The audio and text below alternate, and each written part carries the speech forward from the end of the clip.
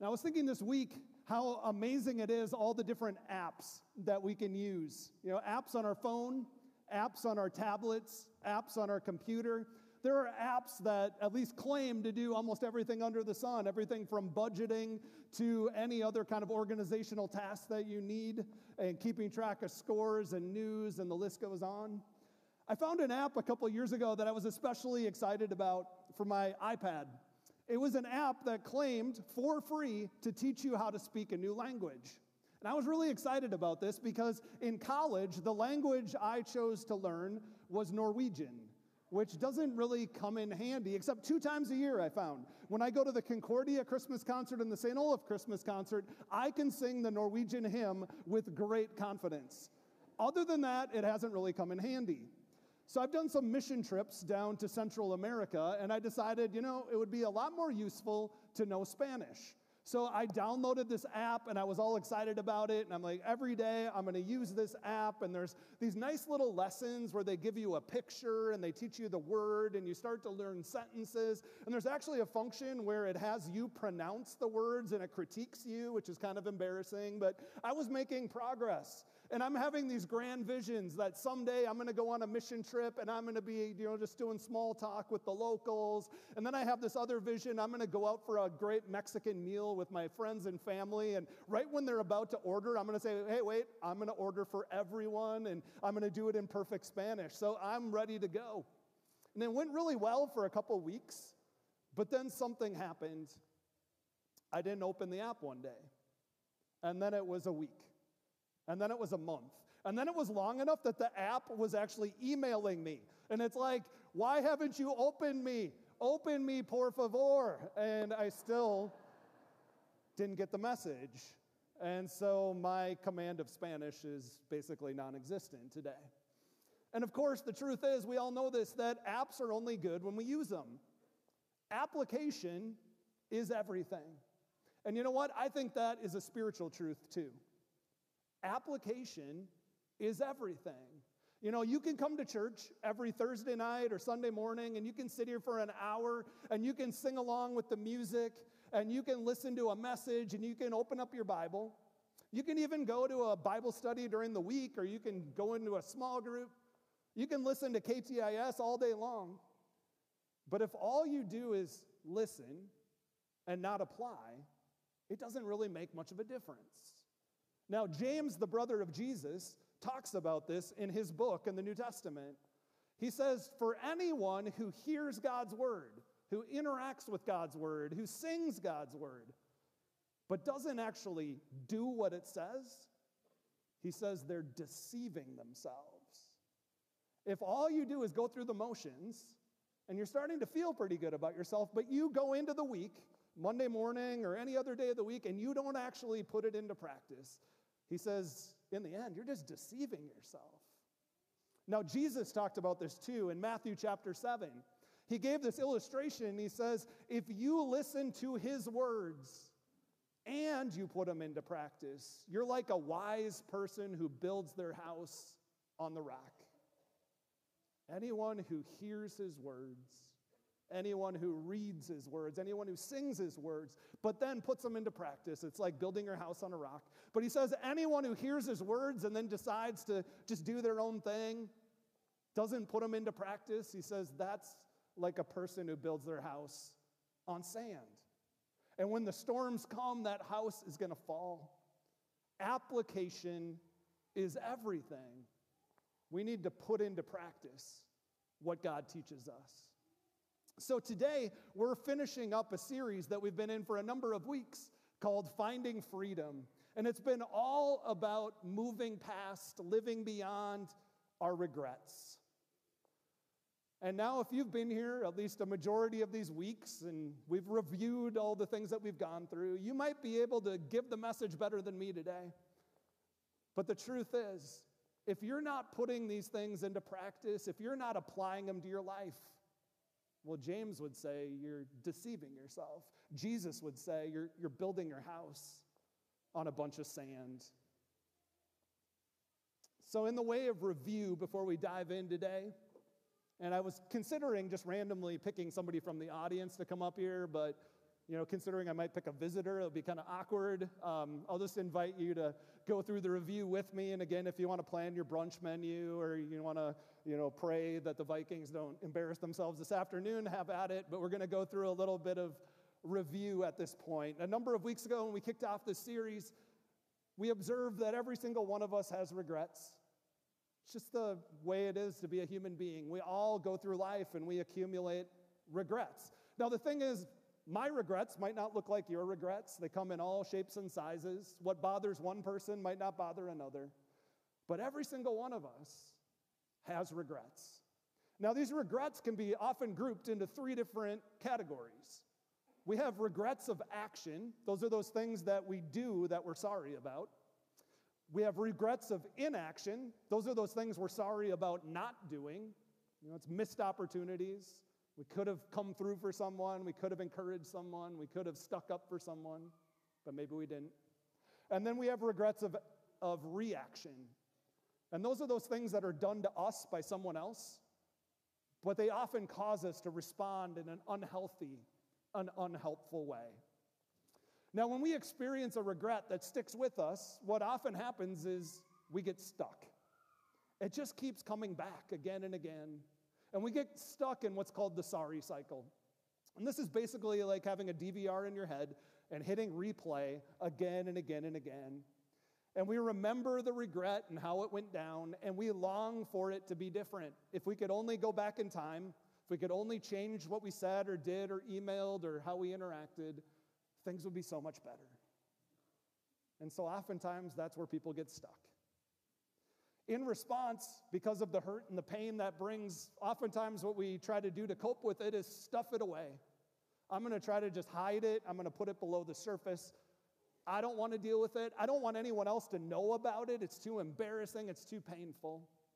But the problem is at just the wrong time, our regrets begin to surface. Suddenly our secret is out. And then we have to deal with it, and it's that much more painful.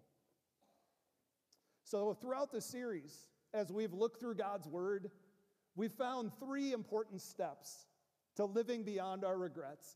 And again, these are three steps clear throughout Scripture, but if we don't actually apply them, if we don't actually live these out, they don't really make much of a difference. The first thing we've talked about is that we need to recognize our regrets. It means getting honest. It means stop trying to keep them below the surface. It's owning those things that we've done or said or thought, those things that have happened in our life. Then number two, we need to be willing to release our regrets. It's one thing to recognize it, but if we hold on to it too tightly, well, then we still have that pain present in our life.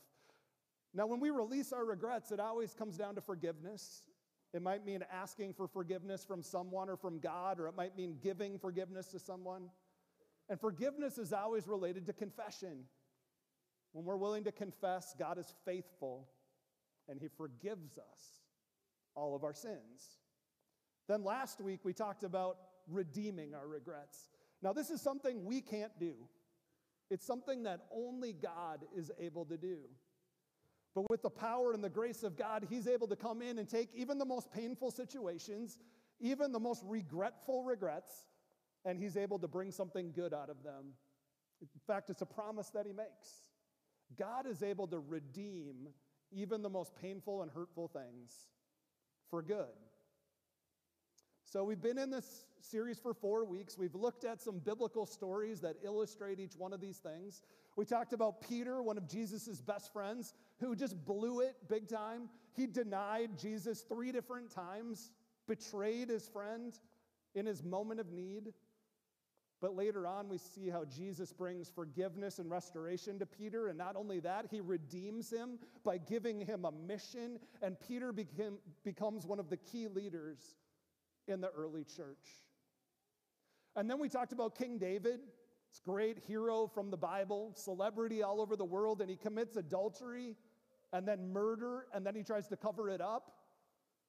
But when he's confronted by God through a prophet, he says, I confess. I've sinned against the Lord. And God begins His redeeming work. And He's given forgiveness. And He's redeemed. And His redemption comes through the birth of His son Solomon. And through his family tree, eventually, we receive the gift of our Savior, Jesus. God is able to take a huge mess, a lot of big regrets, and he's able to work them for good. He's able to bring redemption. Now, it's not only true for these biblical figures, it's also true for us. It's something that we can experience and we can live out in our everyday lives. When we follow that example of recognizing and then releasing and allowing God to redeem. Now, I've heard some great stories from people here at Calvary throughout this series. People have shot emails to me or took me aside on a Sunday morning or a Thursday night, and they said, I went and I had a conversation I was really afraid to. Or I went and I apologized to somebody that I hurt decades ago, and I'm able to get rid of this regret. And it's been awesome to hear these stories. But I also know, even though many of us have taken some steps forward, that finally experiencing that freedom that God wants for us can be very difficult. Because at the last minute, as we're about to release our regret, it's so easy to grab it and put it back in our pocket. It's so easy to take it back for a variety of reasons. And I think that's the truth for many of us here today. It's one thing to hear about these steps. It's another thing to actually apply them. You might still be haunted by a choice you once made. You might still be reliving the words that you said to someone, maybe the last time you saw them. You might still be thinking about that relationship that you torpedoed, or maybe the pain you caused someone, maybe the damage that you did, and that regret is still as fresh as ever.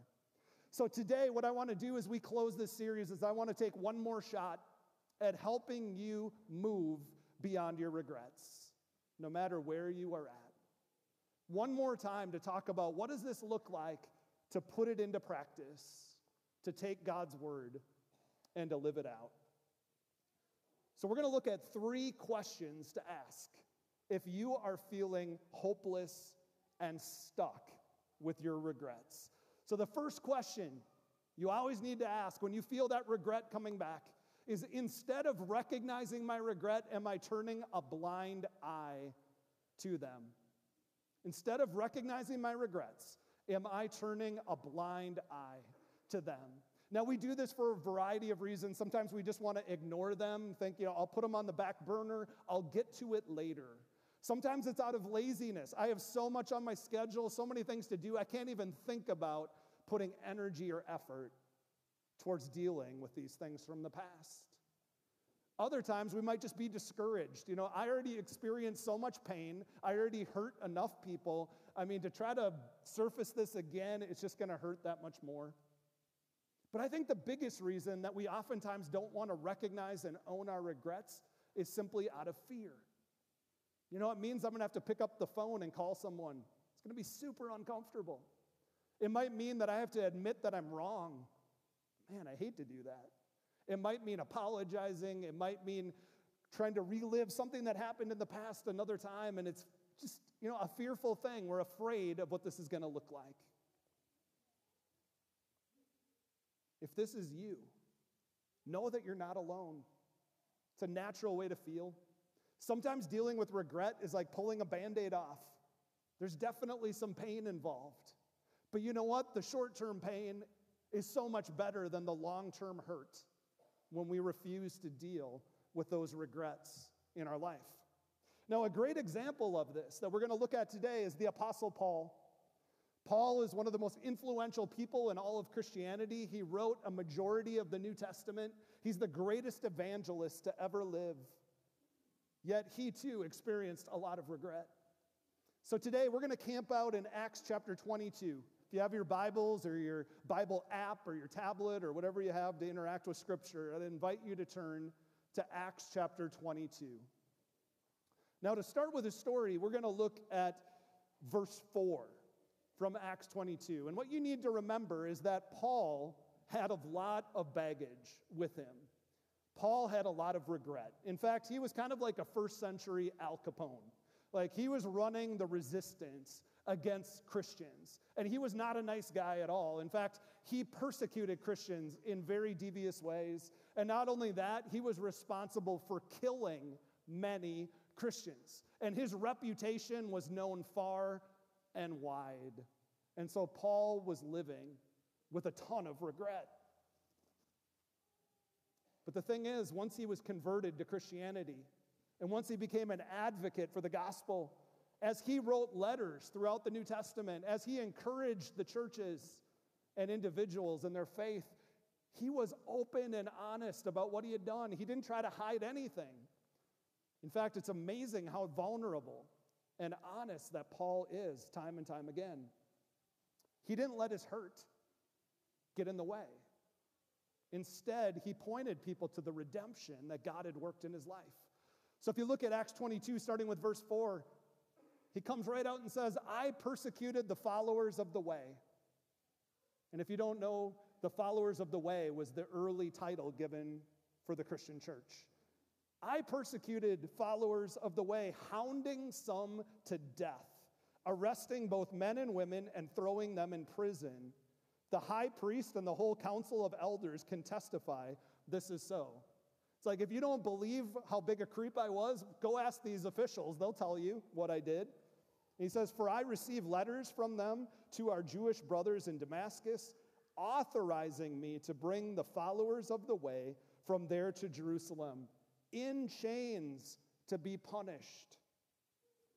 Now just pause there for a moment, because I think this is a great proof for the truth of the Bible. Because what other philosophy or religion would take one of their heroes and be that honest about what they have done? I mean, everybody else would whitewash the story, but here Paul is like, hey, let me list all the ways that I fell short. I'm going to tell you all of my sins, and if you don't believe me, go check with anyone else. It's amazing how honest the Bible is about who these people we read about are.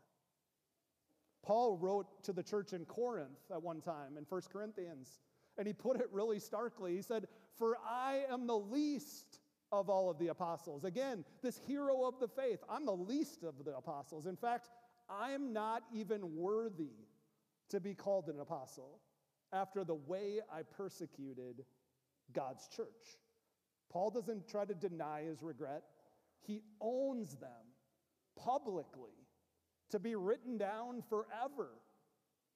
And you know what? If we want to truly start over, if we want to find freedom, we too have to recognize our regrets. We can't be content to turn a blind eye to them. Instead, we need to face them head on. Well, the next question we need to ask ourselves is, instead of releasing my regrets, am I still holding on to them? You know, oftentimes when we start to deal with regret, we might start to hand it over to God. And then at the last minute, we grab it again and we stuff it in our pocket, we stuff it away, and we don't actually release it. It's so much easier to just hold on tightly, because then we can feel like we're in control. Now, sometimes our regrets definitely feel like wounds, but sometimes wounds can actually feel like a security blanket. Have you ever experienced that before? We can get so comfortable with the pain and the hurt in our life that it can almost make us afraid of releasing it, because it becomes our new normal. That pain and that adversity and that struggle becomes just like a security blanket, and so we hold on tightly. You maybe have heard of a guy named Anthony Bourdain. He's one of the great celebrity chefs in our country, and he had a lot of different television shows and wrote best-selling books. He was notorious for his hard living, drinking, drugs, working in crazy restaurant environments. And last year, he committed suicide at the age of 61. But right before he committed suicide, he was interviewed for a magazine article. And the author, the interviewer, asked him the question, do you have any regrets?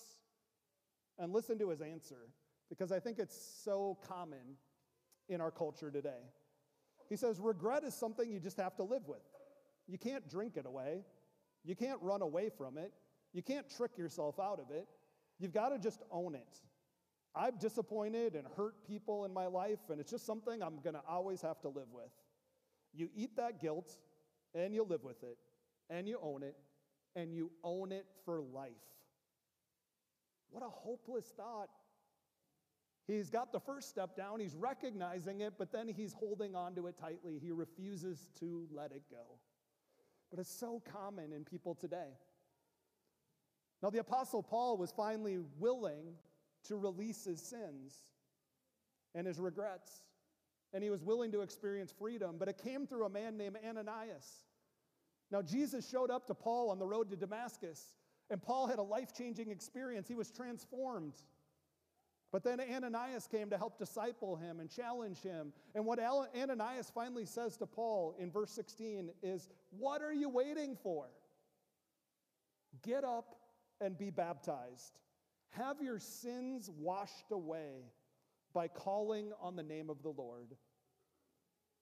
And in that moment, Paul experienced that God's grace and his love and his mercy is so much bigger than any of our regrets, and that all he needed to do was open up his hands and hand it over, and God's redeeming power flooded into his life.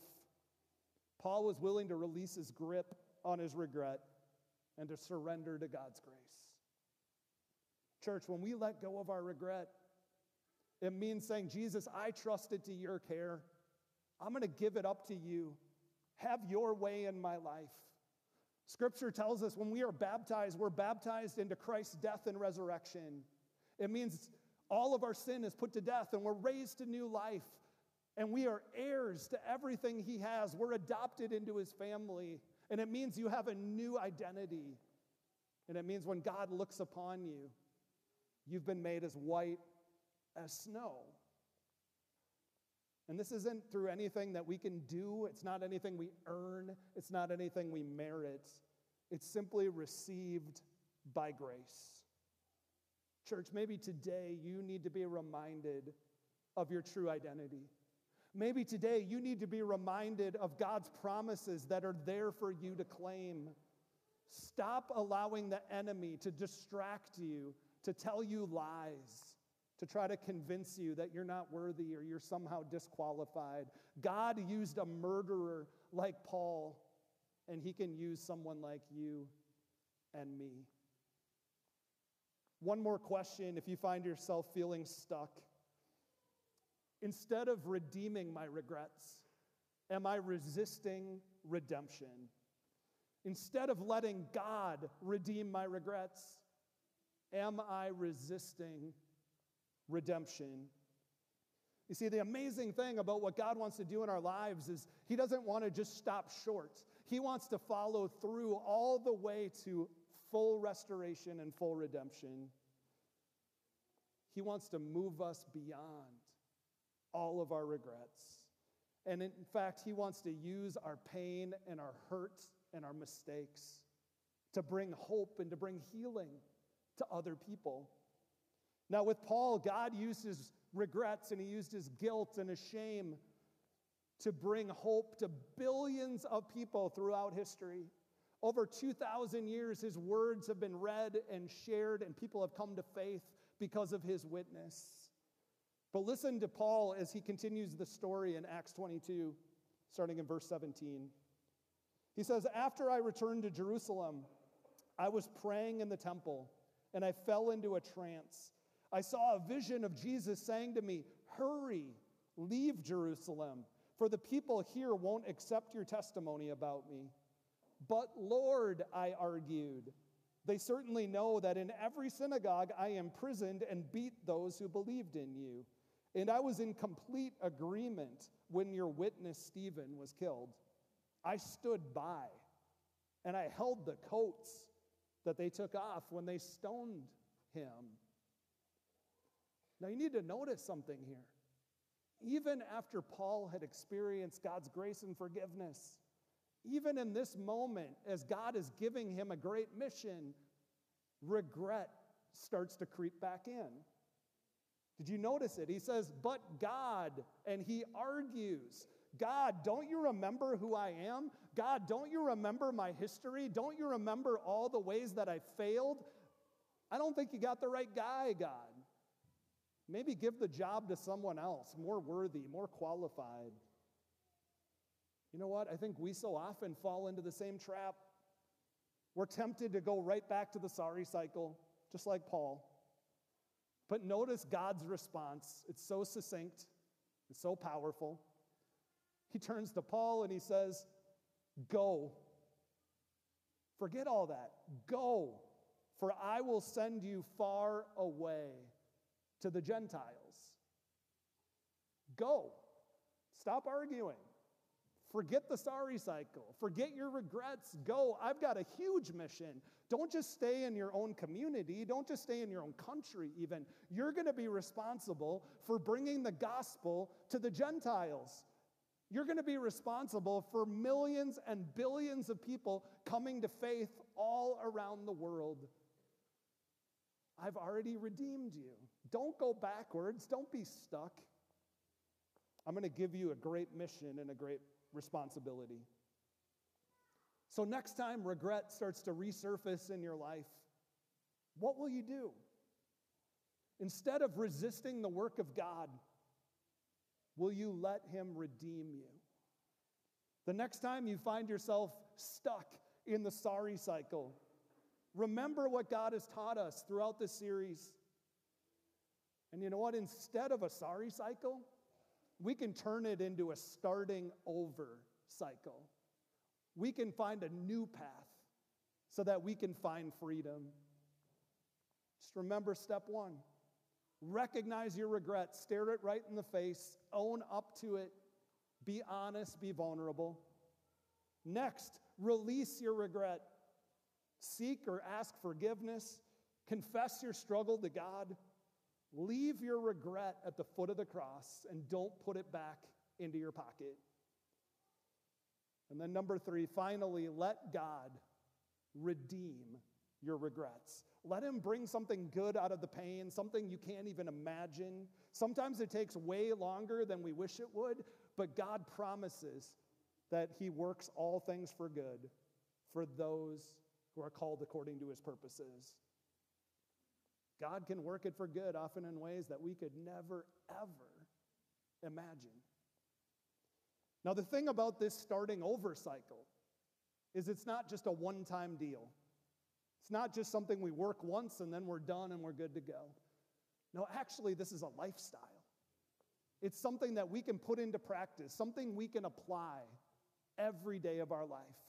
If you wake up in the morning or you wake up in the middle of the night and you feel like that regret is coming back, you go right back into this cycle. Recognize, release, redeem. Recognize, release, redeem. Every day you can apply what we've learned about moving past our regrets. Now, the prophet Jeremiah wrote one of the great promises of the Bible in the book of Lamentations in the Old Testament. Many of you have heard this before. It's a great hymn as well. He says, "The faithful love of the Lord never ends. His mercies never cease. Great is his faithfulness. His mercies begin afresh every morning." You have a rough day yesterday? If you wake up and you feel bad about yourself, just remember, great is God's faithfulness. His mercies begin fresh every morning. When that regret from your past starts to surface again, the faithful love of the Lord never ends. One last thing. Using what God has taught us in this series, we can live beyond our regrets. But the thing is, our regrets don't just disappear. They recede, they lose power, they fade over time, but they're not fully gone. We know that. We have memories.